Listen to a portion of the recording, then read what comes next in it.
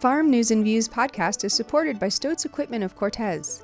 Stoats sells and repairs John Deere, Steel, and Honda products and repairs all small engines. They are parts experts for many brands. If you need a part, Stoats likely has it in stock or can get it the next day.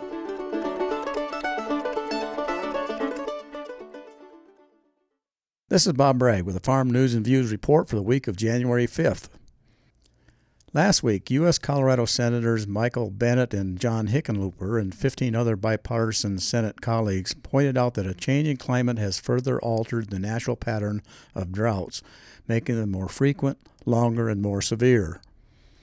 This group of senators are encouraging consideration of a farm bill that provides support to conserve water, improve watershed planning, upgrading water infrastructure, and protecting land from erosion.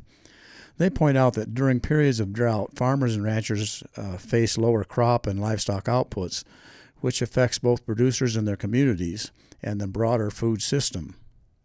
But at this point, members of the U.S. House of Representatives have less than 2 weeks to pass 4 appropriations bills. While these budget negotiations continue, progress on the next farm bill is stagnant, and it may be March before members will begin to work on reauthorizing a farm bill. Irrigation water efficiency is important to farmers and ranchers in the Four Corners region, and to assist producers, the Colorado Master Irrigator Program is offering a 4-session educational course starting on Thursday, January 18th from 8:30 a.m. to 4:30 p.m.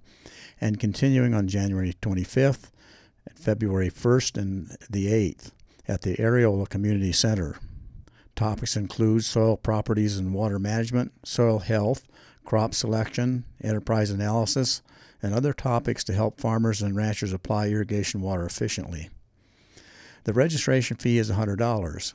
Contact Emily Lockhart at the Montezuma County Extension Office for additional information, or you can find information on the Farm News and Views blog post at ksjd.org. University of Missouri agricultural economist Scott Brown has some good news for cattle producers this winter. He points out that cattle markets are starting 2024 in a much better position than they were a year ago because fed cattle prices are about $17 per hundredweight higher than they were at the start of 2023. He also reports that feed costs are lower than a year ago when corn was $7 a bushel and soybean meal was more than $500 a ton. Recent prices for these two feed components was $4.75 for corn and $4.35 for soybean meal, which may encourage cattle feeders to bid up calf prices this fall. Mark Twain is reported to have said, "Everybody talks about the weather, but no one does anything about it." That seems to be as true today as it was over a century ago, considering the fickle weather we've been living in. Last winter, the Four Corners region was in a La Nina weather pattern that meteorologists predicted would result in a lack of snowfall in the region. But instead, we had a near-record winter snowfall in much of the western U.S. Then weather patterns shifted to El Nino, which was expected to provide the region with above-average precipitation through the fall and winter.